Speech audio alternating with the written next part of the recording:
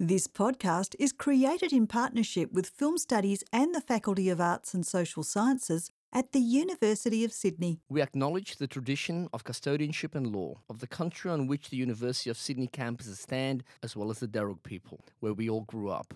We pay our respects to those who have cared for and continue to care for country. I wish I knew how to quit you. I see dead people.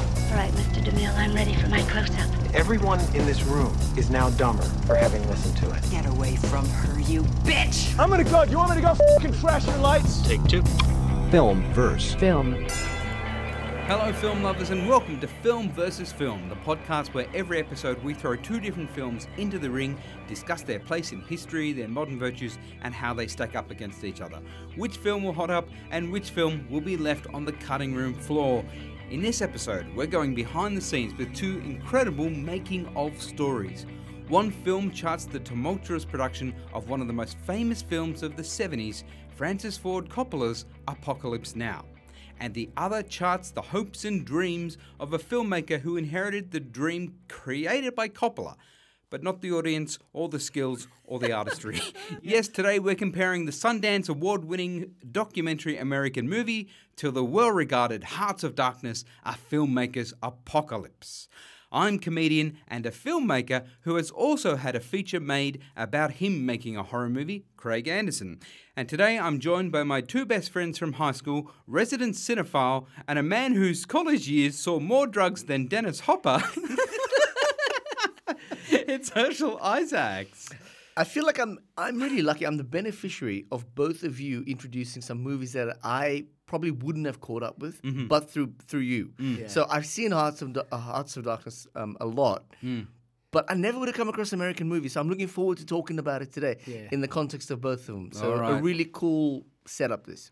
Excellent. We're also joined by Herschel's identical twin brother, a man who's all right, he's okay, he's got something to live for. It's the Associate Professor of Film at the University of Sydney, Bruce Isaacs. Thanks, Craig. I also have Craig to thank for putting me onto American movie, which I hadn't seen, but I kind of fell in love with. Oh, fantastic.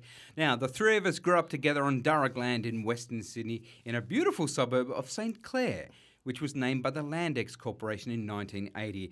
Growing up there, we had many fun rituals, and as you can tell, they mostly had to do with watching movies on VHS tapes. However, once Bruce Isaacs got his license, we'd be cruising around in the Isaacs family maroon Commodore to the cinemas to watch a movie on Friday and sometimes Saturday night. And as we've discussed on the show many times, we've seen a lot of films at the cinema together. And after the movie, there were a couple of things we'd love to do. One of them was hit up McDonald's for a 30-cent ice cream cone and chat about the film. But the big one I want to talk about today is driving all the way out to Penrith Panthers for a very strange ritual called aquagolf.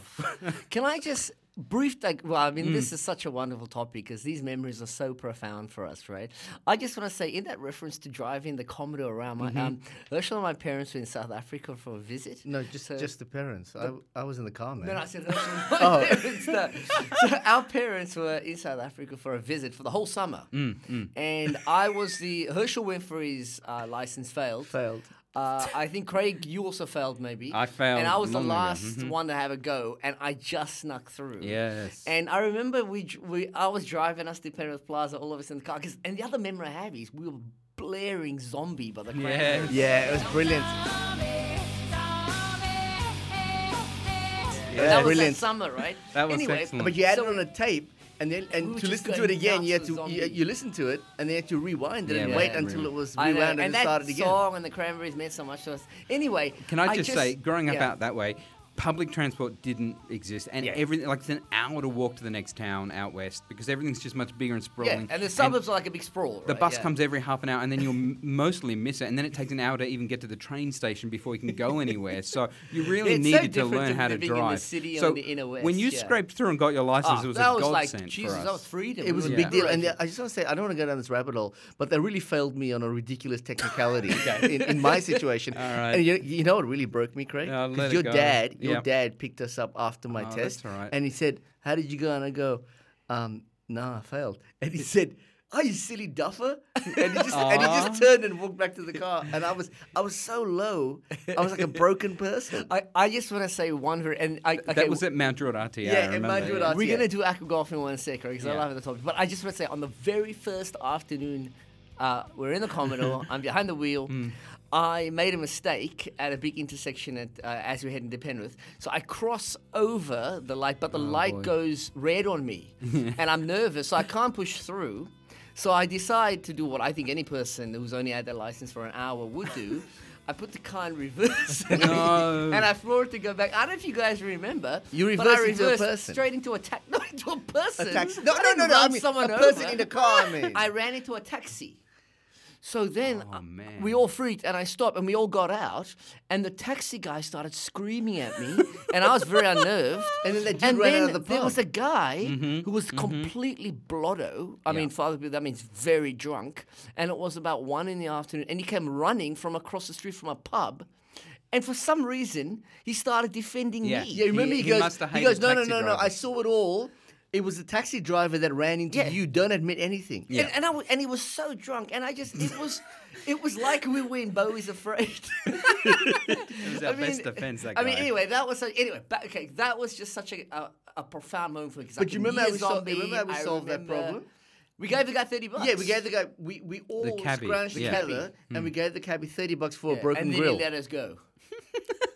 Anyway, aqua golf, that was like profound. Okay, I just want to. I want to describe, because if you say aqua golf to people, Yeah, it's weird. Like, what the hell does that even mean? So I want to describe it really quickly. What you do is you go to Penrith Panthers, which is the club. It's Vegas attached, of the West, Well, Social. yeah, that's Rudy Hill RSL. Don't get that wrong, pal. It's got its own postcode. I know Rudy it had one Rudy Hill RSL. pokey machine less than a casino license. It had it right to the brink of. How come? Why didn't they just... No, they didn't want to get you a got to go casino into license. another Oh, 'cause situation. Yeah. So they Okay, had got it. exactly I one get it. under. Yeah. So the reason I am still so connected to aqua golf is because Lockie, my son, and I, we go watch the Penrith Panthers. Now, for our listeners out there, the Penrith Panthers at the moment are the most successful National Rugby League team in the competition, and they are the Penrith Panthers, and that's what the club's tied to.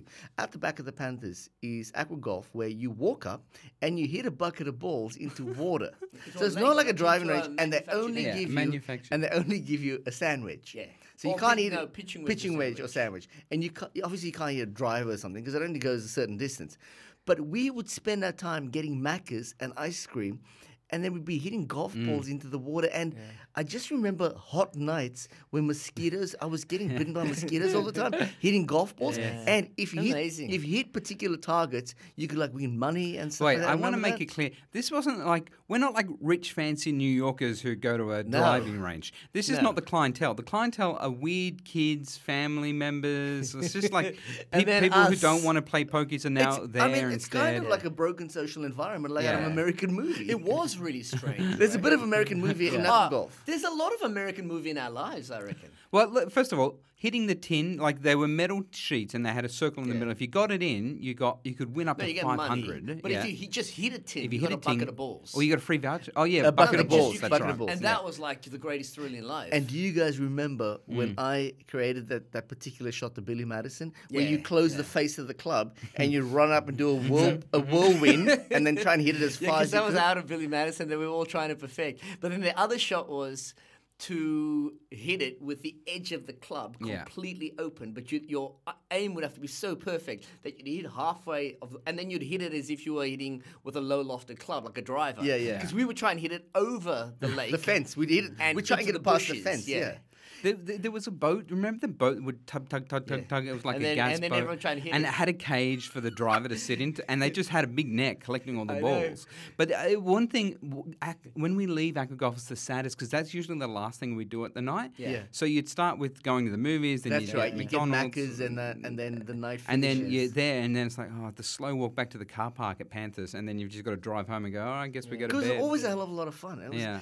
And I don't, I don't want to reference like our And this friends is us in again, our 18, 19, 20s. We were this like isn't, we were like the obverse of Dazed and Confused. yeah. We were like not cool enough to be last day of school involved in. But there's a bit of hazing dazed other- and confused about it because Yeah, but we it were was the dazed- we were the people on the out though. Yeah, but Urshaw's dazed and confused that you wouldn't film and then release it at Yeah, a film festival. but there's a Matthew McConaughey at Aqua Golf, I reckon. There's a handful of them at Aqua I reckon Golf. there'd be a 35-year-old there trying to pick up kids and stuff. There's a couple of Yeah. toolies. But it's also like how important those things were as rituals for us. Like Yeah. we all connected over Yeah, it. yeah. Like we didn't go to Aqua Golf like one Friday. Yeah. We went to Aqua Golf all the time. You know, And we're like, talking about you know. movies or people that we liked at school, stuff Yes. like that. But I should say, it's still there. Unlike Yeah. a lot of the stuff we talk about, this one, you That's can amazing. go, We should listeners. get Aqua Golf, like in the Yeah, whole. let's take the something. kids. All right, well, that's it. That's the dream of Aqua Golf. Still available at Penrith Panthers if you want to get out there. As yes. I hope people who are listening have the same kind of like memories of these sorts of things, like things you bonded over, right? I love the fact that we all get to have this podcast and like for 10 minutes before we start go, hey, there was this amazing memory. It's You know? strange It's because lovely. growing up, being qualitative, it wasn't the coolest stuff, and we knew it. We knew we were losers, so to speak, or dags, and and we knew that kids were out at clubs when we were at Aqua Golf Reactor in the One, movie. Yeah, Reactor Reactor One. One or Kryptonite at Panthers. Now, when we look back on it, that's our best stuff. That's our goal. I mean, I look back on it with pride. To But be isn't, perfectly isn't that honest. isn't that exactly how to stand by me when he says Yeah. when you look back at it Yeah. when they think they've got all the insecurities Yeah. and that, but you'll never get those friends But also the whole era of like that kind of teen growing up movie, John Hughes, Ferris Bueller, Breakfast Club, that even though you might not be the jock, you might not be the cool person, what you do has meaning for you. It Yeah. does stuff for Yeah. you, right? And Yeah. then when you reflect on it one day, those are like primal things you did. yeah. All right, well, there it is, Aqua Golf. Get out there, Penrith Panthers. What a great place to go out. yeah. Hey, and still be a great drunk place. and Again, hang after out. the South Sydney Penrith game, they had a cover band, one of the best cover bands I've ever seen in my life. All right, and remember, it's air conditioned. Like most of the great clubs out in the West, it's air conditioned, and that's all that matters most That of is the an time. incredibly random thing to say. Well, no, when it's hot and it's Yeah, summer that's out there, true. most people are Summer, drinking 40 because they want to be degrees. cold. Yeah. All right. As always, today's episode will feature spoilers for both films. Now, the existence of Apocalypse Now kind of gives away the documentary's ending there, but the other one, well, it's real touch and go as you watch the movie as to whether or not that will get made. So make sure you watch them now before we give away all of the spoilers. Let's get into it. Take one.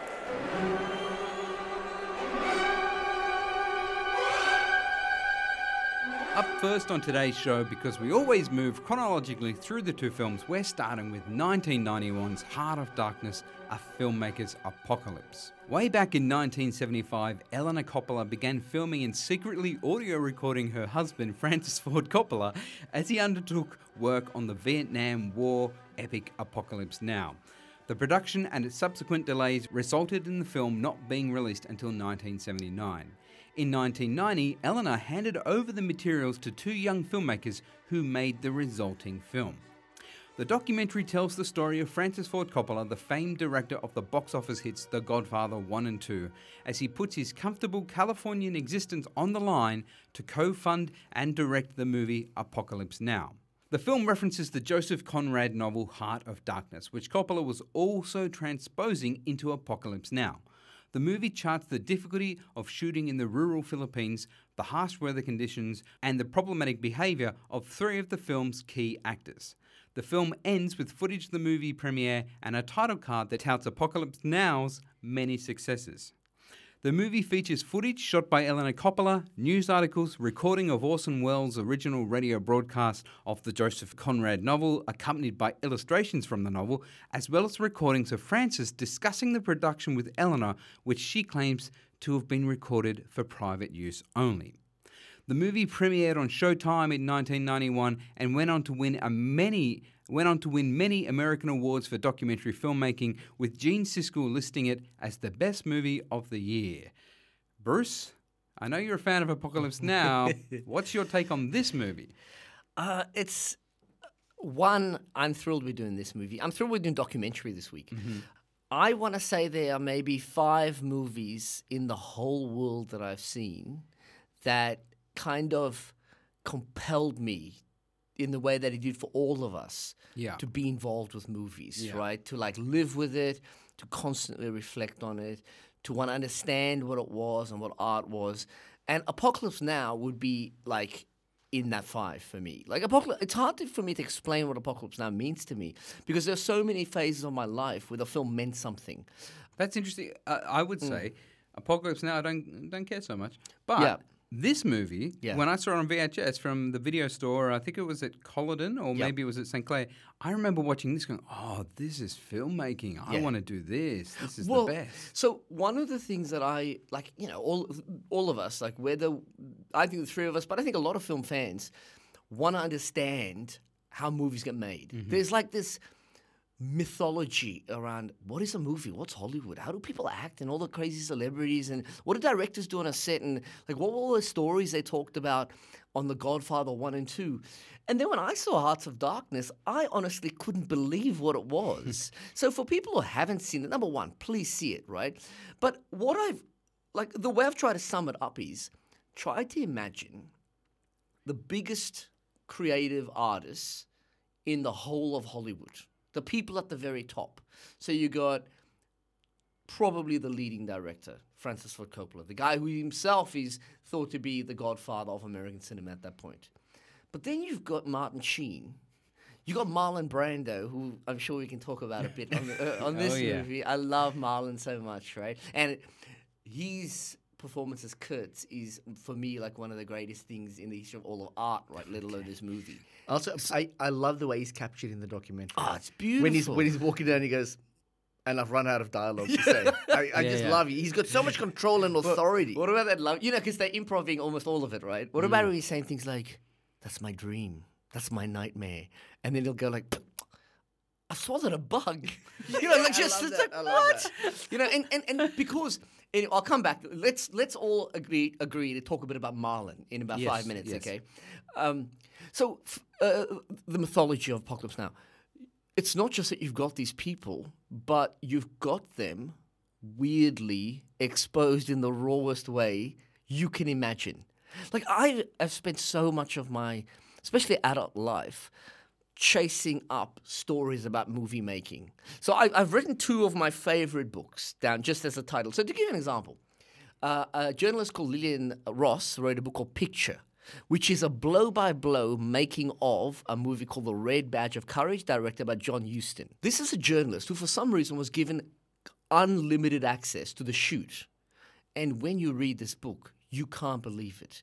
I learned more about Hollywood from that book than all the film theory I've ever read in my life. Because it talks about the way directors work with the studio execs who come in, what is John Huston doing, and then how are you working with the stars, who's getting the money. I learned so much. And the other book that, for me was kind of life-changing is called The Devil's Candy. And it's, again, a blow-by-blow account by a journalist of the making of, believe it or not, The Bonfire of the Vanities. Which is at that time, possibly the biggest flop and the biggest failure by the guy that I love to death, Brian De Palma. So when you read that, it's so candid. You can't even believe how candid Remember how these people disappointed are being, I was because right? I was such a Tom Wolfe fan when I know. was in middle to later high school. I don't think it's as bad as people say, but Bonfire of the Vanities is not a good movie. But when you read the book is magnificent because you get such an insight. I don't know of anything rawer and more exposing of the creative process and like what individuals will go through for their art than Hearts of Darkness. The first time I saw it, I was stunned. I think that movie sent me on to trying to like understand what Hollywood was. Honestly, like understand what was American cinema. The other thing I want to say is, like for me, the greatest time in the history of film as an art form is about 1967 to 1979, and I always close it at the release of Apocalypse Now. Like for me, so that era is often called the American New Wave or the New American Cinema, and it's like when the studios had to give over to the art house directors. And a lot of people might not know this, but Francis Ford Coppola, he wanted to kill the studio system. Like this guy... Zoetrope was an attempt. Zoetrope was an attempt to go... We're going to make better movies. They moved to San Francisco. That was the first thing they did. They said, we're not going to be in LA. We're going to be in San Francisco. We don't want you guys coming near us. So Zoetrope was started as a way to produce art house movies. And the first cab off the rank was Apocalypse Now, right? They tried to do THX a few years before that, George Lucas's movie. That tanked. Zoetrope died away. They resuscitated it. Him, Peter Bogdanovich, George Lucas, William Friedkin. And they honestly thought... this is our time. all the big studios, you're dead. We don't care about you guys anymore. We're going to be the new system. Did they go on do anything after? Nah. No. It was The Empire Strikes Back, bro. It didn't work. They didn't have. You can't. It's hard to compete with big studio money. But okay, so you've got this incredible talent. These people don't think of themselves as big Hollywood directors. Francis Ford Coppola thinks of himself as a philosopher artist. Like, it's really important to how many times does Eleanor, his wife, say, Francis is on a journey into himself. He is at the edge. And he writes dialogue like, for Brando to say, a snake that crawls on the edge of a razor blade. And, he's so mystical, so philosophical, but that the movie doesn't even have a plot, really. The other thing, but what I like about it is his self-doubt doesn't seem pretentious. No, like I he don't actually, when he's going, I am going to release an absolute turkey. and she's going, but isn't it possible that it's just your insecurity? Because what about the feedback you're getting? And he's going, they're just saying it to placate me. Yeah. I know it's a turkey. And when she says things like, just say, like, screw it all. Francis works at his best. When you work at... And he goes, but that's also self-indulgence. And can you imagine the fact that Eleanor Coppola and the producer of the movie give us access to her husband, who's clearly having an episode of some kind? Everyone's having an episode All right, in can this we movie. talk about this now? Is this an okay time? Yeah, go. Because I read somewhere that he didn't... when it came to being put onto DVD, he would not put it on DVD because he said he doesn't agree with his own portrayal for some reason. Wow. Right? And in the documentary it says, Sofia Coppola says this was private Eleanor. Eleanor says this was privately recorded Yes. for my journal. It wasn't meant to be used. Regardless, she passed it on. It was Yeah, used. yeah. And then he didn't veto it or sue the company or anything. It just got released. But does he...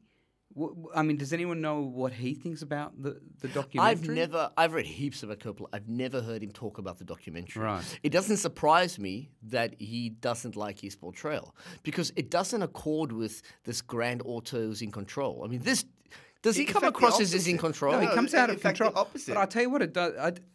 Okay, so maybe I have a different take on it Yeah. than you guys. I kind of feel like he's already at the top of the game.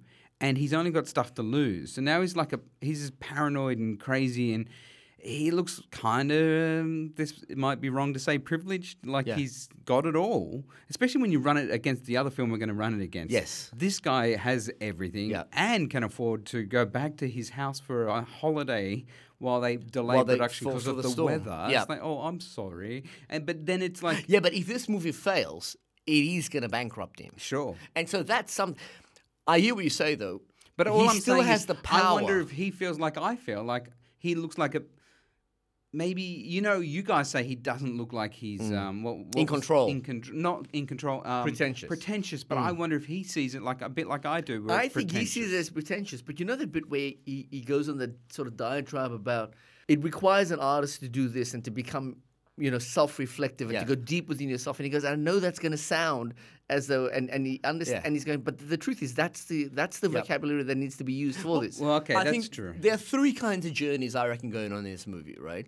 There's the journey into the jungle and like what kind of primeval stuff happens in the jungle. The second journey that I think is absolutely front and center in the documentary Hearts of Darkness that you don't know about in Apocalypse Now is the kind of the tumultuous physicality of making the movie.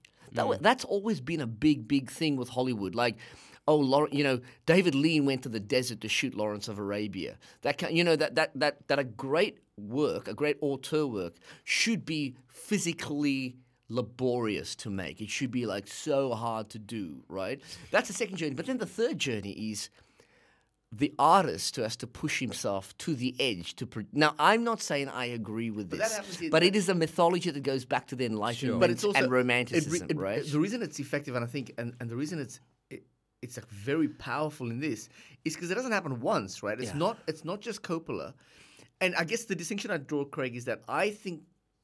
The reason I don't think Coppola is pretentious, it sounds pretentious to me because I'm not in that community, right? Yeah. But I guess I believe that he's being honest himself, and that's why I'm sympathetic toward his experience. And what supports what you say, Herschel, is that it's not just Coppola's journey. Like the doco is not just about Francis Ford Coppola's journey. Like, okay, he's kind of the main character, but we get a deep insight, for example, into Martin Sheen, right? Martin Sheen, there's a lovely moment where, Martin Sheen, as an older man now, he's like, the president of the West Wing, because they interviewed him for the film in 1991. And he says that, he went through that incredible night where he had to fight something in himself. And, of course, at that moment, firstly, Martin Sheen hadn't been drinking for the entire shoot. Yeah. And he apparently drank about 3 bottles of vodka, right? So they're shooting him drunk. And for those of you who have not seen this movie, you can see this. It's so raw. The first time I watched it, and I've taught this, I've shown this to students.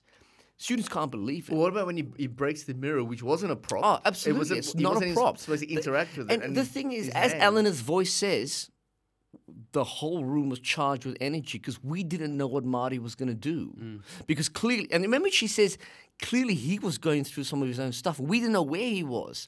And do you remember when, he's balding and he's saying stuff like, my heart is broken? The only other sequence in a movie that I think is as affecting because it's a piece of acting that's happening. It's like it's actually happening in real time, and it's unpremeditated. There's no script.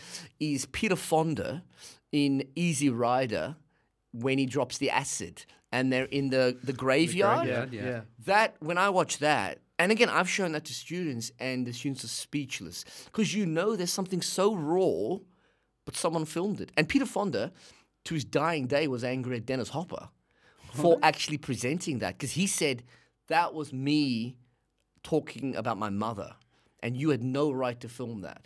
But as we've seen in this movie, Dennis Hopper's a very rational. I mean, look how far Dennis has come. You know what I love about Dennis? You know what I love about Dennis Hopper? My favorite thing in one of my favorite things in the entire documentary is where Francis is talking to Dennis Hopper and Dennis Hopper's off the leash. Yeah. I love He's nuts, that. right? And then he's going, "Come on, man, and then he's saying all these incredibly poetic and beautiful lines, and it is great, isn't it?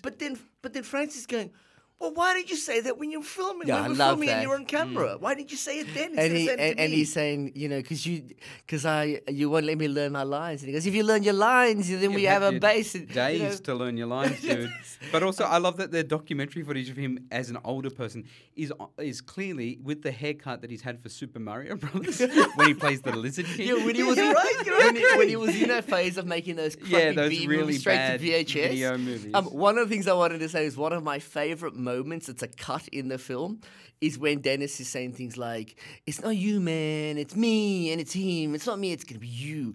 And then it cuts, and it's Dennis as like a 60-year-old man, like he's clean cut.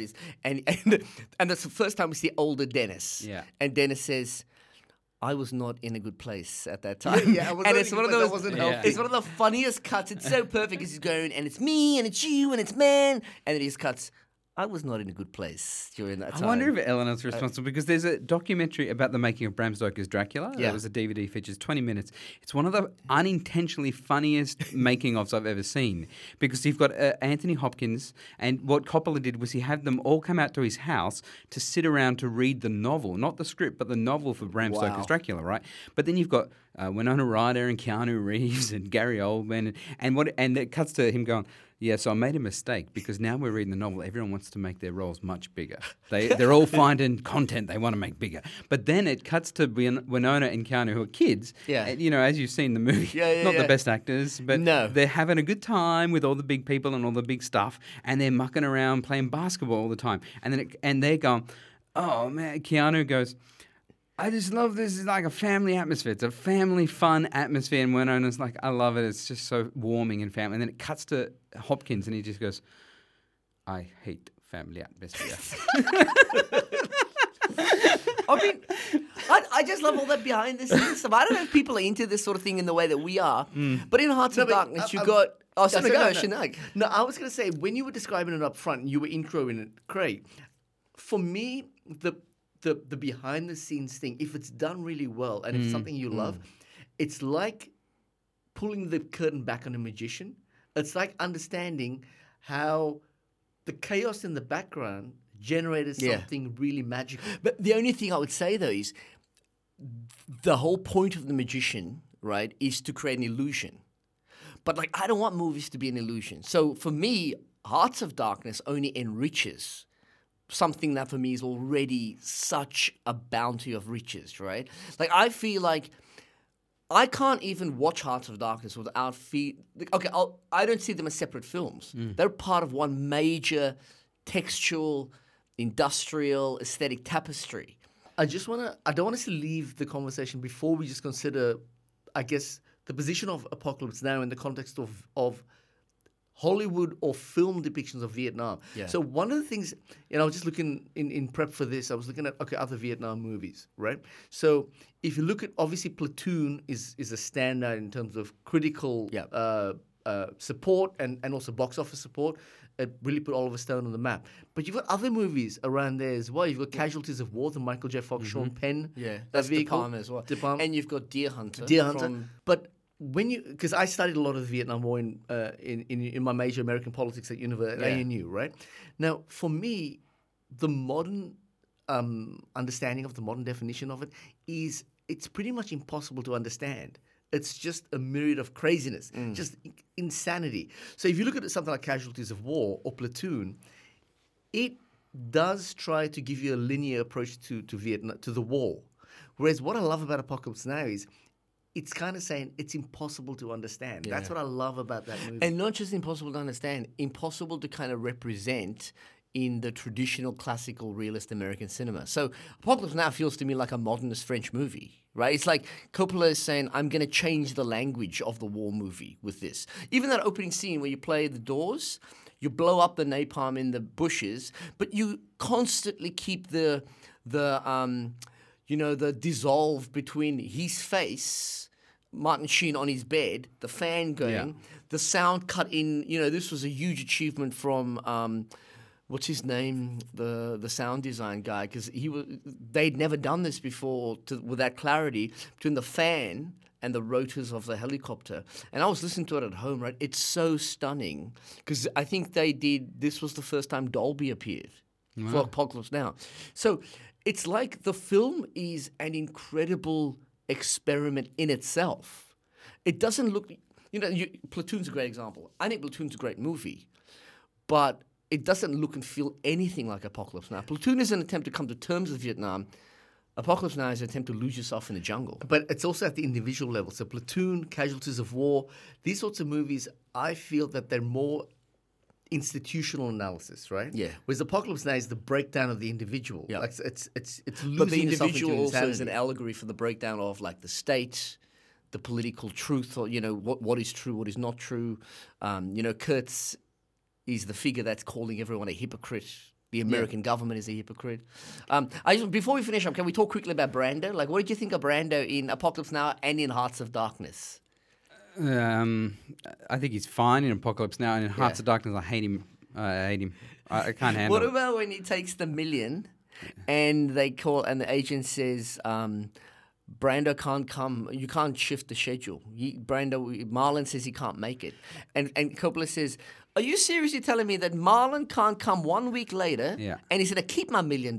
Yeah. He goes, that's great. Why would Marlon do that? I'm not a big fan of, because I work with actors or any cast and crew, but if someone behaves that way and screws up production and lives of many people and millions of dollars, so like, no thanks. I'm not happy about it. I don't like it. It becomes absurd at one point because Coppola is trying to get Brando to come in, but because Brando's holding out, Coppola's got attorneys talking to his attorneys, and Coppola's out of cash for the movie. So he's paying lawyers to talk to Brando's lawyers. I got to explain. I can't talk about this film without thinking about. I always think about this documentary. I'm not sure if you guys have seen it. It's called Lost Souls, and it's the making of Richard Stanley's The Island of Dr. Moreau. Oh yeah. Remember that? I mean, he didn't end up making it. I think Frankenheimer actually comes in to complete that film in the mid-90s. Yeah, I've seen a documentary on the making. It is tremendous. It's from 2014. It's called Lost Souls, and it's got this big, long, The Doomed Journey of Richard Stanley's Island of Dr. Moreau. But that covers Kilmer, Val Kilmer. It covers Marlon Brando, but it has more access to Brando, and Brando is being just as big a jerk, but at this point, he's huge. He's like physically huge. He's got a bald head. He's doing everything he can to destroy the director's vision and the shooting schedule. And that behavior makes me so angry. Yeah. So I just associate that with this movie Yeah. now. And No, this is also but off the here's back the- of Bertolucci stuff, where I'm like, okay, course. Brando, come on, But man. I mean, look, I'm not saying Brando is a nice guy. I'm sure Brando's a jerk. He acts like a jerk on Yeah. this movie. What about he shows up and he told Coppola he was going to lose a lot of weight. He shows up he hasn't lost any weight. In fact, he's got bigger. Secondly, they have their first meeting and Eleanor Coppola says to the camera, and it became clear to Francis that Marlon hadn't read the novel. Yeah, It's yeah. only like a 160-page novel. Yeah. Marlon doesn't read it, and he's taking $3 million for the role. But I guess what I want to say, though, is Marlon comes there to play Colonel Kurtz as a military colonel. Francis takes a look at him, and this doco shows us the way that Francis has to decide, quite literally on the Yeah. fly, what do we do with Marlon, right? Yeah. And he goes, remember when Francis says, we've got two choices here. I can shut down shooting and work with Marlon for the 3 weeks and then shoot something quickly and hopefully we get something between Marty and Marlon. Yeah. I'm just going to shoot an improv every day for 3 weeks and see that. Yeah. And that's what they do. And I will say to anyone who wants to watch Apocalypse Now, when I get to that scene, it's so moving, it's so profound for me. Like the way, like even little things like I've got images in my head of Marlon wiping his head, his Yeah, bald yeah, head, yeah. and the water dripping to the Yeah. ground, and you hear the clatter of the water. Things like that are like in me for all my life. You know, Sure. Yeah, I mean, I think it's just good. in spite of the fact that he's an arsehole. No, I think it's fine. Oh, fuck. Okay. No, I think it's fine, and I think it speaks more to Francis Ford Coppola than it does to Brando. I think, I learned this with Dee Wallace on my film when she had ideas, and it's like, well, you're a star, and I need you for this film, so you have got me. It would be easier to do this quickly and the way I had it in my head, but I'm going to work with you. And she gave me examples of Blake Edwards doing it. She gave me examples of Spielberg doing it, where they go, okay, we'll rebuild the set because you've had an idea. Yeah. And they were generous and they let it happen. I think that's what Coppola does. And I know he does it because again, to reference that Bram Stoker making of, the Dracula making of, there is a scene where Gary Oldman, you might remember it, he's held up in a room and then he turns into a giant, very tall bat creature. yeah. And that's because, and you can see it happen again, like the way Eleanor has shot the Coppola on the set, and Gary Oldman goes, why would Dracula leave now? Why wouldn't I attack Van Helsing? And well, we need you to leave because that's what happens for the story. You just go out the window. And he goes, I won't go out the window. And so they have this argument. And then it eventually turns into that scene where they have to build a giant prosthetic Batman to have to stand in the corner to screech at people because Oldman's idea was that he wouldn't just walk out of the room. And I just think that speaks a lot to what Coppola must be as a director, to work with stars to validate them That's for a nice that vision stuff, for you a know? director, right? Yeah. That's not the Stanley Kubrick version. No. No. Kubrick's not going, Gary, you're right, let's build Yeah, this yeah, massive thing. Kubrick's going, are you insane? I'm Stanley Kubrick. I think it's hard to look at Apocalypse Now, or to look at this film and not look at Apocalypse Now. Like if totally. the final film, like with the Lost Souls documentary, if the final film is a turkey, the island of Dr. Moreau, then it's very easy to evaluate how good this documentary is. Yep. But I think it's hard to look at this documentary without seeing the finished product. Yeah. But I do think that our next film that we're going to talk about, we can see that as a documentary and look at that as an evaluation of what is a good movie. All I will say about the doco is, Yeah. I'm so in agreement with Gene Siskel, who said best film of the year. I think that just the documentary filmmaking is amazing. The way they cut different segments together. And stuff. One of the things with any documentary or great story is, well, you got access and you found out things that we had no idea of, and that is and it's exciting. so thrilling in and itself. engaging. Yeah. You know what captured for me the precarious nature of the film was of the set and everything was when Francis gets on the side of the chopper and he's standing on the thing, and then it takes off and he like stumbles off. He could have died. But then after he falls off, he sort of tippy-toes through the rice paddy because he doesn't want to hurt it. I love that. All right, I think it's time to move on. Take two. Our next film is an American movie from 1999.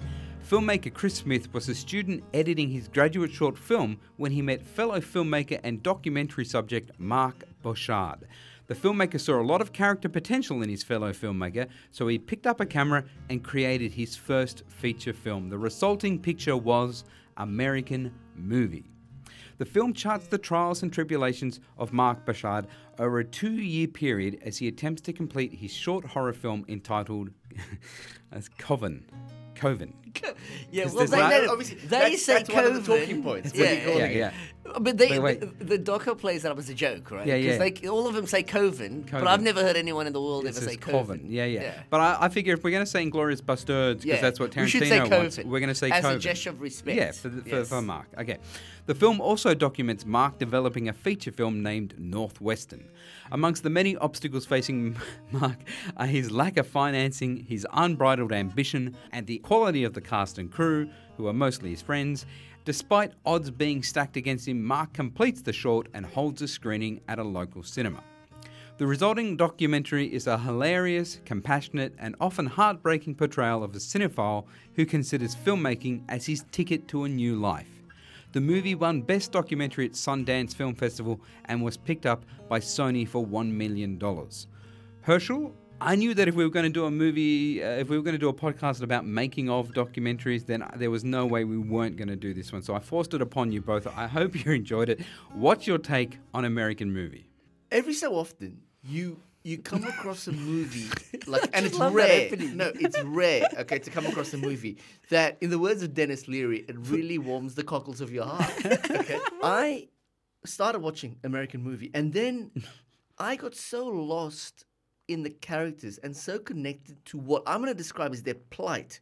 It's actually it's an incredibly emotional and fraught journey that they're attempting to go on. I got so connected to them that, sometimes you watch something and you think to yourself, in another life, I could be friends with you guys. I could be hanging out with you guys. I can't say That's I what got. I felt like. I can't say I got that far. Really? No.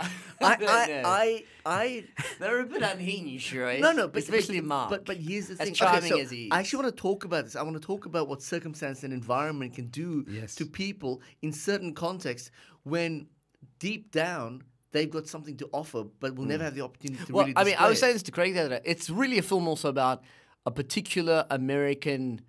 It's like a class story, right? Very much a class. I mean, and I thought that was really powerful. Now, you and I, Bruce, we always talk about, like, for example, what if you take Dad out of the context that he was born into, the environment that he was born into? He was so fast with numbers and actually a genuinely curious person. But also a really smart guy. Yes, if you take him and you put him into an environment where he's got access to that, where he's got, a degree of people supporting him, everything changes, right? Now, that's it's the way I was watching American Movie.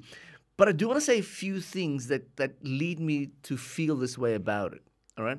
The first thing is that it's also a really sad movie. For me, there's a lot of tragedy in it, and there's a lot of emotional sadness in it, because it's a depiction of disadvantage. And for me, it's what that does to you if your environment ends up being this way. But what if you think about it and you've got this deep kind of consideration of it, and it's years of consideration, and you think to yourself, I've plotted my way out of it, but what if circumstance will never present that opportunity to me? Which is why, for me, watching American Movie is actually a work of suspense, because you don't know where it's going to end up. But also, I mean, one of the challenges is we're watching a movie made late 90s, right? I never heard of the guy. Yeah. So I was feeling all the time watching it, the tragedy, because it's not like you won an Oscar or Marvel picked him up to direct a movie. Yes. So it was always a sense But of... I want to come to something interesting that did happen to Mark Bouchard. But I do want to say, this picture of unsuccessful family and dysfunction, it's very stark. So that's not a fun... There are many, many funny points in this movie, but some of it is quite hard to watch. I agree. Herschel, can I just say, in reference, just do exactly what you're talking about now. At the end of the other film we watched, with Francis Ford Coppola says that his hope one day is that a little fat girl from Iowa, is his words. To me, the great hope is that now these little 8mm video recorders and stuff are coming around. Some just people who normally wouldn't make movies are going to be making them. And, suddenly one day some little fat girl in Ohio is going to be the new Mozart, and make a beautiful film with her little father's camera recorder. And for once, the so-called professionalism about movies will be destroyed forever, and it'll really become an art form. And that anyone can do it, and that he hopes that the dream is that independent cinema can be made by anyone, which is kind of a dream. But this film points out the biggest problem with that dream. You need to access what the controlling classes, so to speak, have, which No, is you're right. I mean, the that's a great prestige, analysis, the ability to show it to the world. Like, you can't just show it. You can put it on TikTok, but you'll get 4 viewers, right? Yeah, you need certain things that Mark cannot access. He can get a camera, he can get an editing suite, he can get a mic, but it doesn't mean that he can make his film seen by the entire world. There's a difference. And the other thing I want to say is it's true of a lot, though. Like, if you go back for folks who've listened through season 1, when I was talking about Wolf of Wall Street and institutional poverty and institutional unfairness and alcoholism and debt in this movie is kind of like a currency for these people. Yeah. But unfortunately, and really this is what's really hard to watch, is that Mark knows that it's holding him back. And yet, there are lines in it where they say, but that's what everyone does. And you go so far as even to make Northwestern, which is the depiction of people who are dysfunctional, but that's what life is. And there's a degree of pride to it. I felt there was a degree of pride to the work he was doing. And there's a weird kind of synergy with like the way he describes Northwestern, and this rural class of people that don't have opportunities. It reminds me of like some of the American realism stuff that became like serious cinema, with Alexander Payne. Remember he did like Nebraska. But with the black and white, I was seeing Last Picture Show. The grainy shooting of Last Picture Show. I should make it clear that at the beginning of the documentary, it says this is northwestern area of that state, which I assume is what Mark's film is meant to be. That's what I think region that he's based on. Yeah. The other thing I want to come back to is it's also a depiction of what happens if you can imagine a purpose and you can imagine success, but you can never access it. So eventually you get whittled down and your will gets broken down. And that for me is a very sad part of this movie. How but didn't you feel that? Like I get but what you're he's saying. the only person. His will doesn't get broken down. He's like indefatigable. But that's where I want to go with this. That's why I'm starting with the sad points because that's why this is such an unlikely story. It's kind of like a real life Rocky story, even though it's not going to be Rocky in terms of what happens in reality. But it's what happens if you get that one shining light that can drag the others along with it. The lack of purpose, the reason I think this movie didn't get lost in that, and the reason why people speak about it differently, is that it then shows where perseverance takes you if you're willing to stick at it. It's also what comedy is. There's a thing in comedy formula for writing, which is the comic gap between what a character thinks they are versus what they actually are. Basil Fawlty thinks he runs the world's best hotel. He does not. And we constantly see that And that he thinks gap. he's the best hotelier, right? Yes, he and thinks he's the fanciest man on earth. He's just a pleb. This is what this guy lives with. I am making the best film ever, and he's constantly proving that he's not to us as the viewers. But he's not quite Ed Wood either. No, he's not. Because, for example, he's got a whole stack of VHS. Yeah. And it's like Bergman. Oh, all the scripts he's got as well. And he's got it's books. Not just a stack of VHS, he's referencing shots from it. Absolutely. So he was this, to me, he was this fascinating and totally I should make it clear. Yeah. I don't think the gap is because he's delusional. Yeah. I think the gap is he wants it to exist and he has so much hope, but he doesn't have the ability to recognize, well, the thing you need to do is make friends with the fancy people, the rich people. You need to go to the other thing I was going to add to what you said funding. earlier is Coppola, Spielberg, De Palma, Scorsese, they all went to film schools. Yes. He has no access to an education. I mean, how much education does this dude have, right? He comes across as quite intelligent, but he's not been plugged into anything institutionally. But it's also not powerful. Exactly. It's not about what you learn. It's about all those friends people you make. that you make. It's about the champagne you drink with the right people on the right night, and then you start hanging out with them. This is why people go to afters. I mean, I'm not saying there's anything wrong with the afters program, but you meet people, the industry's plugged into it. Yeah. He can't only not get that because he's not he doesn't do film school. He doesn't have the capital to even leave the locale of Northwestern. The beautiful thing is that it's also about purity of art. He believes that if you make a great thing, the world will see it. Yeah. And the sadness I've learned over the last few years of making my own horror movie, going around the world at festivals, is just seeing so many good films. And I'm like, no one will ever see this, even though it's an excellent movie and it does righteously, like it deserves to be seen. Yes. It's not going to be. Well, you guys know I used marketable... to be on the advisory board for the Sydney Film Festival, and I used to watch about, 40 movies every November and December, which I quite enjoyed. And I would make these recommendations, and they almost never listened to me. You know, like there was one serial killer movie, which is now on Netflix, by the way. I watched it. Okay, and I I watched said it way back then. and I remember writing to the head programmer because you had to send your reviews, and I said, I know you guys are looking at a lot of things. Please program this movie, and they didn't. I was shocked. And it's a hell of a movie. Yeah. That's a great one. I just want to say as well. So in the sadness and the difficulty they face, what they find then through family and through friendship is for me the ultimate kind of testament to you can overcome, right? Like it's absolutely beautiful. It's summed up by Mike, his best friend that we were talking about, when he describes how important the experience of the making Coven, how important the experience is for him. But then he says that it's also important for Mark. It's important for them both together. That to me was like a sort of micro capture of what the entire film is. They don't have the money. They don't have the connections, the networking.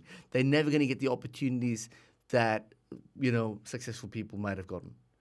But they've still got each other. Yeah. And that's a beautiful thing in this movie. And I haven't seen it captured that well in a long time. And the closing montage is so smart because it goes back to them as teenagers and boys playing together, mucking around, making films. I was quite emotional watching because I thought, wow, you guys have had this dream and this level of commitment as a group. Not one guy, but a team of you, of best friends.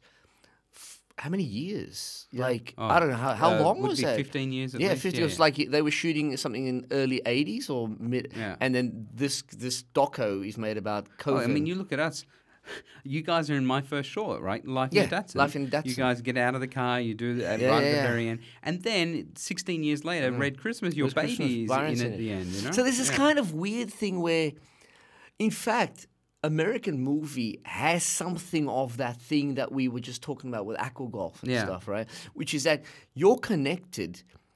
You're not necessarily the people that, you know, are at USC Film School, where you're plugged into the community. But you made a movie. And I got to say, I was cheering when they got the whole street and there's a line down the thing. Amazing. And what about how Uncle Bill and him was taking a photo? And Bill, he's like out of it. He's and know what he's doing. And what about Mark goes, here comes the producer. Here comes the producer. And he gets out of the car. I mean, in fact, you know there's a lovely kind of parallelism between. Do you remember when Coppola, the limo pulls up in Hearts of Darkness and Coppola gets out and everyone's clapping, the media's clapping like, hey, we're at the cinema, we're going to... And where their car pulls up, which is just like a crappy, you know, I don't know, for sedan, and Uncle Bill gets out with Mark. There's like it's the same shot, really, I was going to say, but a different world. I teared up in a couple of places, maybe more than 2 places, but 2 that stood out for me. Wait, before you go on, I just want to explain, if you haven't watched it or you're not familiar, we acknowledge it is a hilarious film as well. It's so funny. We're talking like it's the saddest thing in the too planet. Much because I've so actually funny. got some stuff set aside because it's some of the funniest stuff I've ever seen in my life. Yes. Which is all the more when you contrast it with some of the painful stuff that is depicted. So I just want to say 2 places I teared up, right? One was, do you remember when they're interviewing his mother and they said, well, do you think you'll make that big movie one day? And she like pauses and she goes, well, you know, you need money. And she goes, I don't think you will. Yeah. That was so painful to watch. And that's after like 15 years of seeing him trying, right? And so her judgment is like probably not. What about the movie? The movie kind of frames his narrative in terms of his brothers, saying like, I don't know what he's doing. What's he doing with his life? His brothers are hardcore, huh? Why do they hate him so much? But the other place where I was tearing up was, how did you guys feel when it said, when Bill died, he left 50K to This is what we just talking about yesterday. I lost it. Yeah, I Uncle Bill, cry every right? time, man. Uncle Bill. What about Uncle Bill in the bank? When he's signing some of his account, he's giving some money. As a producer, he's putting it in, and he's just going, I don't know what's this. I don't know. But then they go, you're the only one who can sign it. Get out. And he goes, it sounds like the usual. And then Mark starts cracking up because he's like, what do you mean the usual? And then the bank guy goes, sounds like the opposite of the usual or whatever. I want to say that the Thanksgiving celebration is so beautiful. It's amazing. And I don't know if you remember, I don't know if it's Mike or one of the other friends that's carving the turkey. When they bring the turkey in, like it's so beautiful. Right? Yeah. He's carving the turkey. Do you remember this line where he goes, you know, it's good. It's just the meat's flaking away. It's not cutting. It's not cutting straight. I was going to say that line meant like it resonated so strongly with me. It's such a beautiful line because and now. But Wait. Also at that Thanksgiving dinner, I love that Mark gets drunk and starts getting fired up. Like he's yelling about how good he is or how he doesn't want to be a normal person. Like, I'm not going to do my 40 hours a week. I don't want to be a work-away person who does a normal job. And he just gets so angry about it. And that's like the heart of him, you know. And it's so sad that he's drunk that he says it. The other thing in that moment is the codependent relationship between him and his best friend about drinking and drugs. Yes. Because he's just won $25 on a scratch it. And he won't tell anyone because he doesn't want to borrow money. That's right. And as soon as he tells him, Mark says, let's go down and get some buy pictures at the pub. Yeah, at the pub. Let's go get Which some is kind of drinks. sad because he just goes, I just don't know what we can do. I got $20. What can we do with it? And he goes, well, we get 4 pictures at the pub. And the worst then they're all putting their coats on and it's gone. And then the other thing is, there are times throughout the film where Mark is saying to him, don't drink, Mike. Don't drink. I think it's one of the last scenes of the film. He's yelling out, don't drink. But that's what's a great depiction of these struggles because and they're deep complex. Friendship, right? They're complex struggles. There's no right or wrong. There's no answer. You can be good one day and terrible the next day. I think Mark is he came across as a very enigmatic and impressive person to me. Because obviously on one level it's incredibly funny, but on another level he's not miles away from the way Coppola talks about reflecting on yourself and about what is your future, what is your journey. But look at the difference between Coppola's problem. Brando's being annoying on set and won't learn his lines or wants an extra $1 million. This guy has to walk in and clean up a shit in a cemetery, man. Oh. Okay. Did either of you feel at any point that this became exploitative for the sake of the documentary? Were they poking? No. And If anything, I was going to say earlier, I don't think the film ever asks them to compromise their dignity. The film always respects them. Yeah. Doesn't matter what, even when he's bathing Uncle Bill. Yeah. There's something incredible. You could have got a lot more laughs out of that, right? I've got the quote of the century out of the bathtub scene, which is, did either of you read in prep for this that Mark got a gig on the Letterman show? Yeah. Okay, so he covered the 2000 election for the Dave Letterman show. And he's had 3 appearances on Letterman. Jeez. Well, that just reminds me of that's the George Bush Al Gore election. Harmony Korine getting that job on Letterman, or being invited on constantly. Yeah, Letterman always had him on, and because Korine was what just happened to him anyway? What happened to Harmony Korine? He's still very active. Really? My friends just went to see him on last weekend in LA. He was doing a big speech for his new film. His new film had just come out. I forget, it premiered at one of the big ones. Yeah. It is shot on thermal cameras. So the whole thing is just like Predator like that vision. Predator? Yeah. It's like a 2-hour film shot like that. Wow. Critics were enraged at the festival. They walked out. Some of them walked out and said, "This is infuriating, and I hate it," and blah blah blah. But I think Korine is kind of a troll at times, and I think he got on Letterman because I never know how to take that guy. But then I think you look at what's American Splendor based on? Harvey Picar, played by Paul Giamatti in that excellent doco drama, because he became a feature on Letterman. I think Letterman looked for kooks and crackpots, the people that he could kind of exploit at times. I guess. And Letterman was interested in people like that anyway, because he went, the shows that he's gone on to, he likes documentaries, he likes interviewing like that. A couple of quotes that I absolutely loved. Okay. First one, Alcoholics Anonymous drives him over to his Gambling Anonymous sessions. Plus, his sponsor's got a problem with Scratch. So the person's sponsor himself has got a problem. Okay, next one. This is in the scene, and I really hope our listeners get to watch this movie. This is in the scene when Mark is bathing his Uncle Bill, and he says, that toenail's more than a quarter... Okay. That toenail's more than a 1/4 inch thick. That's a science photo. How good is that line? I mean, it also feels so verite, right? It's like fly on the wall sort of. I don't think, the history documentary is filled with books on how people stage things to look like verite. This is not staged. This is. I don't think this is. I think Mark is saying that stuff. Yeah. And it's incredibly intelligent. And he a bit like we discussed, with certain filmmakers, has a capacity to referentialize other things that you wouldn't think of. Yes. And I think he's well read. So he's tremendously articulate. Yeah. But the other thing is, it's more than just articulate. He's very poetic. Yeah. Like the word I would use is very poetic. Yeah. Final thing is, in a very poignant moment, Mark says, it was profound. I stared at it and thought, I'm 30 years old. And in about 10 seconds... I'm going to be cleaning up someone's shit. I mean, but even to say I stared at it, Yeah. which means for him it's not just the smell of it, they're disgusting. He sees it as an object. It's existential. Right? Yeah, you just said it. Mark is in that world of existentialism, and in fact the whole movie, In fact, which is great. he's in an existential crisis. Yeah. But he's also he works in a cemetery. Like, how perfect for a documentarian to find someone who's on that threshold between what is my life, existential crisis, works in a cemetery.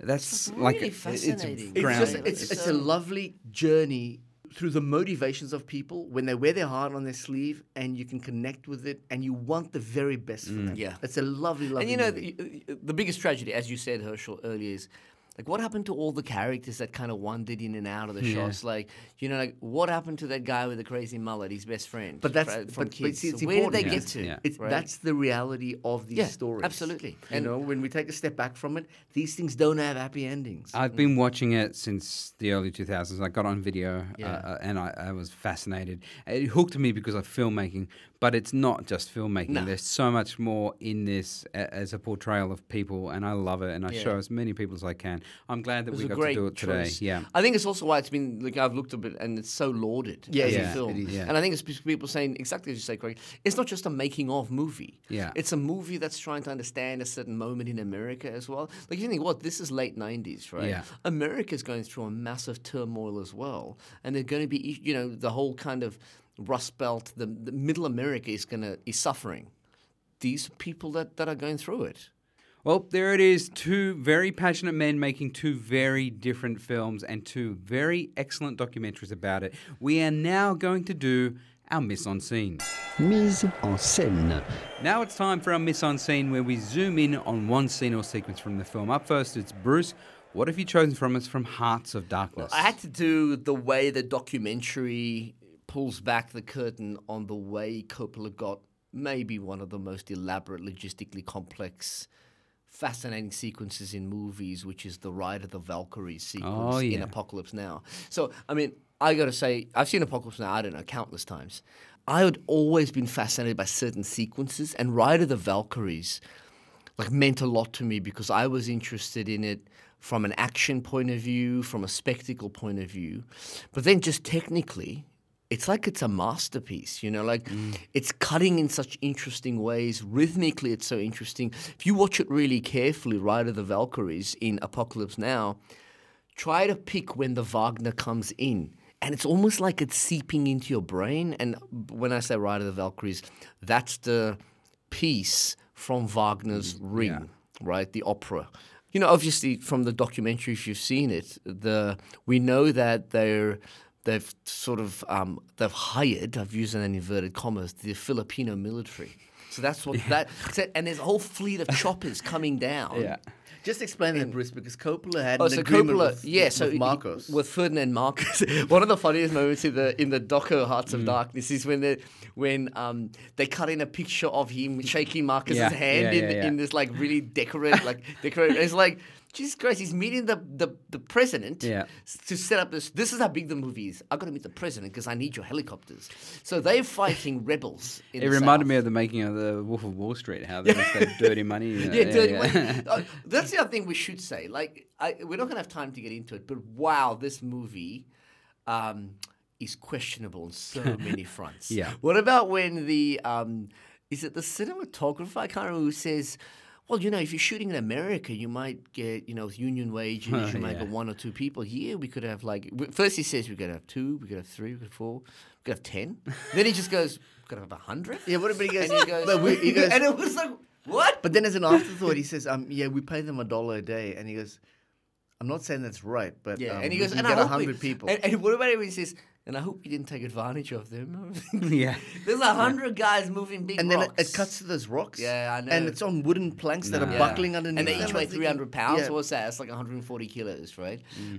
So Apocalypse Now is its own kind of imperialist project. There's a lot of research on that, right? The way Coppola went to the jungle to subdue the jungle, buy the natives that are pittance, make them work like dogs for his grand artistic vision. That's a real argument to make for Apocalypse Now, right? So It's Valkyries, one that I just want to point out the documentary doesn't make. This documentary. yeah, that's at the no only point- time. I mean, I don't know how the film sits with that because as Coppola says in the very first clip of the film, we had too much money, we had too much equipment, we were in the jungle and we went mad, right? But you're right, they don't talk about themselves as exploiting the land.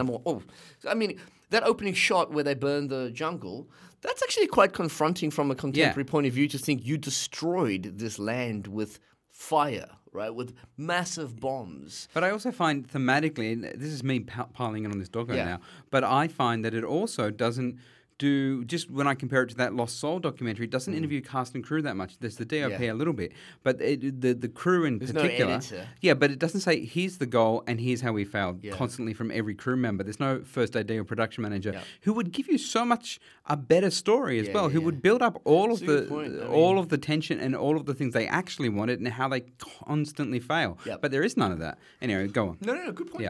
The take I'm going to offer for the sequence is that Coppola turns it into a kind of artistic, ecstatic sequence. The doco gives us insight into they're shooting 10 cameras, right?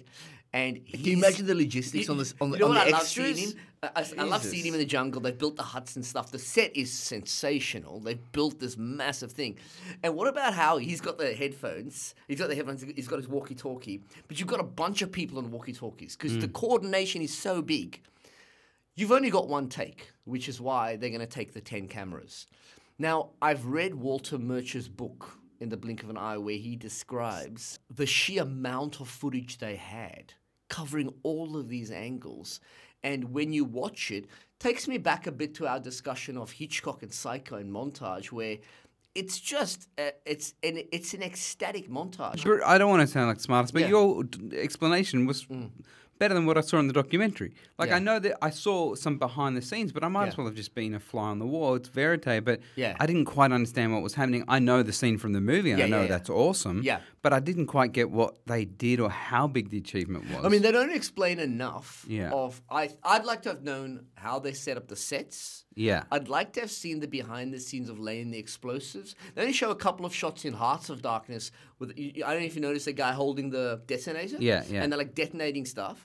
But that was absolutely orchestrated through storyboards. So when you watch it, it's so precise. But, you know, I'm being annoying now, but there were no shots of the storyboards. Yeah. And It like, would have been I've nice done to see that. stunts or sequences like this, action stuff, where you walk it through in the park before you get into the cars to drive it. You know, you need to really rehearse it and coordinate. And there's so much cool footage in the way that process happens normally that isn't in that doco. I'm with you. I'd love to have seen more. I guess the thing I love just seeing, take away the illusion, and now we're behind the scenes. Yeah. And just to see something that was such a profound influence on me, to suddenly see Coppola standing there with a walkie-talkie and a bunch of people orchestrating it, to think, wow, you guys did this. There is a good element, of a personal story, like between her and him, and you're in amongst that. So, like, if I said, oh, this is the documentary where you get to be a human that was there. Yeah, I guess they're too good humans to have been there. They're high up and see a lot. I liked seeing aspects of how they explain the shot, because the reason I love that shot is because you know that overhead perspective? It's like Do we know the village? Yeah, it's like an orientation for the Vietnam War. You see these moving pieces. It kind of reminds me when you construct something like in SimCity or City Skylines or something. The positioning of it is itself, I think, a picture of the war. Yeah. And that idea of being dislocated, because when the Americans go in, they're completely dislocated. Yeah. All right, let's move on to our next mise en scène. Mise en scène. Herschel, what have you chosen for us from American Movie? I think most of certainly I started my conversation about American Movie with some of the sad stuff behind it, some of the serious content. Yeah. So I thought it was only fitting that I turned to a more lighthearted part of the scene. And I should say to our listeners that, I don't know, 2-3 days ago we were talking, and you both said to me, I said, look, I've started the movie, I'm about 15 minutes in, and you both said to me, have you arrived yet at a scene where two people are fighting in a kitchen? Yeah. And I said, no, I've I not. didn't want to give it away. And I said, no, I've not reached the kitchen scene yet. Yeah. I have subsequently finished the film, and I'm gonna talk to the kitchen scene. Yes. So I want to set the scene. Mark is in the process of filming Coven, and one aspect of it requires him to be in the kitchen with his friend. Now, I should also say that he's got all manner of people assisting him, right? He's got the camera focusing on the kitchen cupboards, and from time to time his mother will be operating the camera, and that's a funny scene in itself. What Mark is going to do is he's going to try to push his friend through the kitchen cupboard door. It's a part of it. It's like a stunt, and it's a scene of violence. They're fighting with each other, and then Mark is going to run his head into the door. And the aim of it is that the door should shatter in the process. The cupboard door. And the cupboard door should shatter. Now, it's a low cupboard. It's like under the kitchen sink where you would hold your detergents and stuff like that. And it's a wooden door that you'd see in an old apartment. And what is supposed to happen is Mark will drive his one of his best friend's head into the door. The door will shatter, and you'll end up in the cupboard, and they'll call cut. Can you remind people that it's not a prop, though? It's not a prop. This is actually the kitchen cupboard. Well, I think it's his mum's. It's his mum's house. Can I just say, this is 60s wood, man. This is like melanite or something. But it's hard because normal kids today would see chipboard, where it's like compressed bits of sandpaper. Now, I do want to say to some extent, they've done their due diligence in that.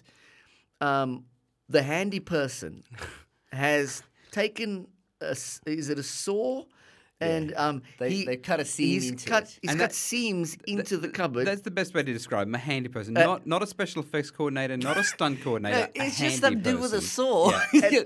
We don't even know who he is. He's cut a couple of lines into the door, and then they put the door back in place. Well, they've scratched. It looks like they've scratched looks like a couple of some scratches. hard wood. Yeah. So then they go action. His friend on all fours. Mark gets behind him, puts his hands on his shoulders, and runs this poor man's head into the kitchen cupboard, which unfortunately... Now, this is where I lost it, because the cupboard...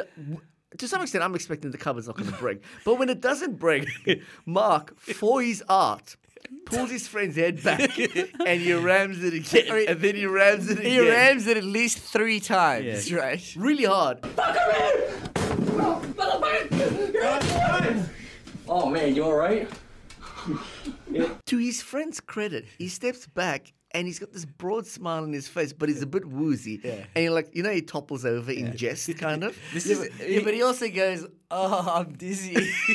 And then, I don't know if you remember, this isn't the first time they've shot that as well. No, it's not the first time. Before. But then the other dude comes back in, he takes the door, he puts another couple of cuts in it, and he's pushing on it, and he goes, "No, that's okay now." They put the door back in place. Hey, look, fucker, man! You crazy too, man! All right, hold on, man. Hold on. Cut. But Mark really put some oomph behind the second take. He was trying to smash that door with his head. And then the most beautiful, bookend to the scene, Mark takes the door off, and he looks at it, and he does a quasi kind of karate punch at the door, and the door won't break, and he goes, "Oh, dude, you know what? I'm sorry I tried to put your head in this. This is going to be like take some shit." And that's how the scene ends. This is the great man. And the good humour of the guy's had his head rammed into a very hard wooden door at least 5 times is just stunning. This is the guy as well who earlier had said that he has to give Mark a time that he needs to leave. Even though he doesn't have to leave, he just doesn't want things to go on forever. So he's already used to, and he said the reason he does that is because, it's Mark and you've got to be, he wants to make this film. Yeah. And it's like a kid's birthday party. It's like, well, the kid's going to be super happy. I've got to do crazy things to help the kid out. He already knows just that he's going to be late to his next thing, but now he's getting his head smashed constantly. When you've got the documentary filmmakers' perspective of the scene, what's so endearing about it is it's as though the man, his friend, has wilted under Mark's direction, and Mark takes him like a rag doll, and he rams him so hard into the door. And didn't you guys feel an incredible cathartic sensation when his head got through the door for the shot? And that's a good point. And in fact, it was a great shot. Yeah. It was a really good shot. But also, the speed at which Mark threw his head through the door the final time to actually get through the door, the guy must have smashed his head on the back wall because he's gone all the way in. I mean, it's just an amazing thing to watch. It's a really fantastic. It's a one of great the funniest. One of the funniest scenes, unscripted. One of the funniest scenes I've ever seen. Oh, one of the funniest scenes I've seen in years and years. Yeah. No, excellent. All right, that was a great miss on scene. So there are our 2 films. Boys, which do you like better out of those 2 movies? I mean, for me, Hearts of Darkness is like a very important... If not for Apocalypse Now and Hearts of Darkness, I might not even be in the world of academia. It was such a profound influence on me. I just went down the rabbit hole of that era of cinema. See, I can't actually say which I like best. This is one of those situations where I've always got a soft spot for the presentation of people who struggle and who are trying to do their best in very difficult circumstances, institutional repression and stuff like that. I love both these movies. I think Apocalypse Now, and because Hearts of Darkness is a representation of it, I do think it's one of the great achievements in film. Though it's one of those things where I sit back and I'm in awe of the project and the film. So I mean, but. Well, I'll split you all down the middle because I'm so far the opposite. I am all for American movie. Yeah. It is a perfect film, an excellent film with so much heart. Whereas Hearts of Darkness, I think, is about someone who, you have a lot more context. Bruce, and film means a lot more to you. I'm a bit more like, that guy's just a fancy director who just gets to play with big things and risk his house, and then he gets to keep his house. I don't care, dude. And it's not a great. I've seen many making ofs that are better. That I just go, well, that was a much better example of what and the trials and tribulations. For instance, this film about a poor guy who remains poor and just loves film, and I'm like, that's I also my just story. want to say, for the discussion and the context, weirdly and against everyone's expectation, Apocalypse Now ended up making a lot of money and won the Palme d'Or at Cannes. Yeah, which is, who would have thought? Yeah, huge. Right? As you say, Craig, if that movie tanks and is a turkey with the critics. This is probably the biggest disaster in history. It's the one thing I didn't like in the movie. I didn't like how they chose to do the ending.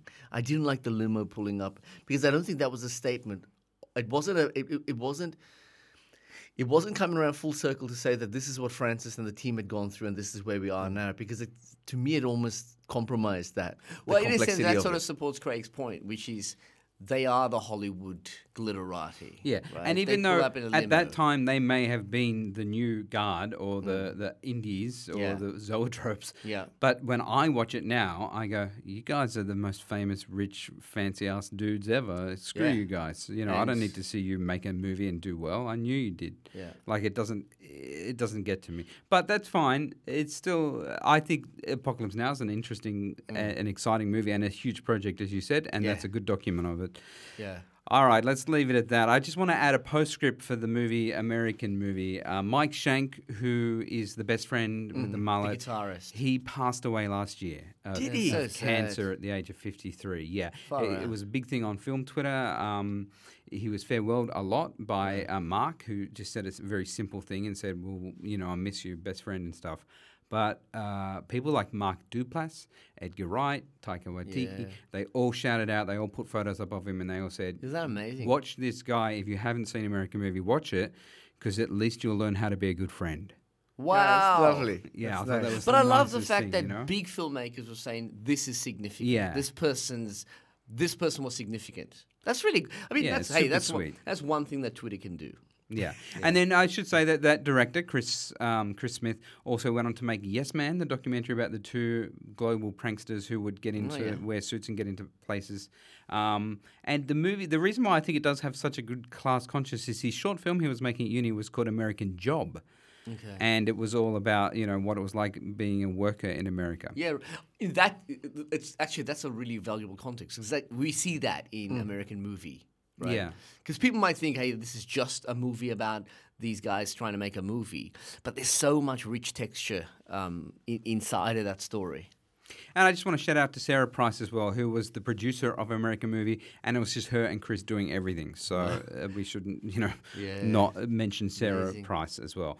That's it for our behind-the-scenes making of podcast. Next week, get ready to get conspiratorial as we take on two paranoid sci-fi thrillers. Yes, we're going to compare John Carpenter's Memetic, and I'm using that like the word meme. You know what I'm saying? They Live.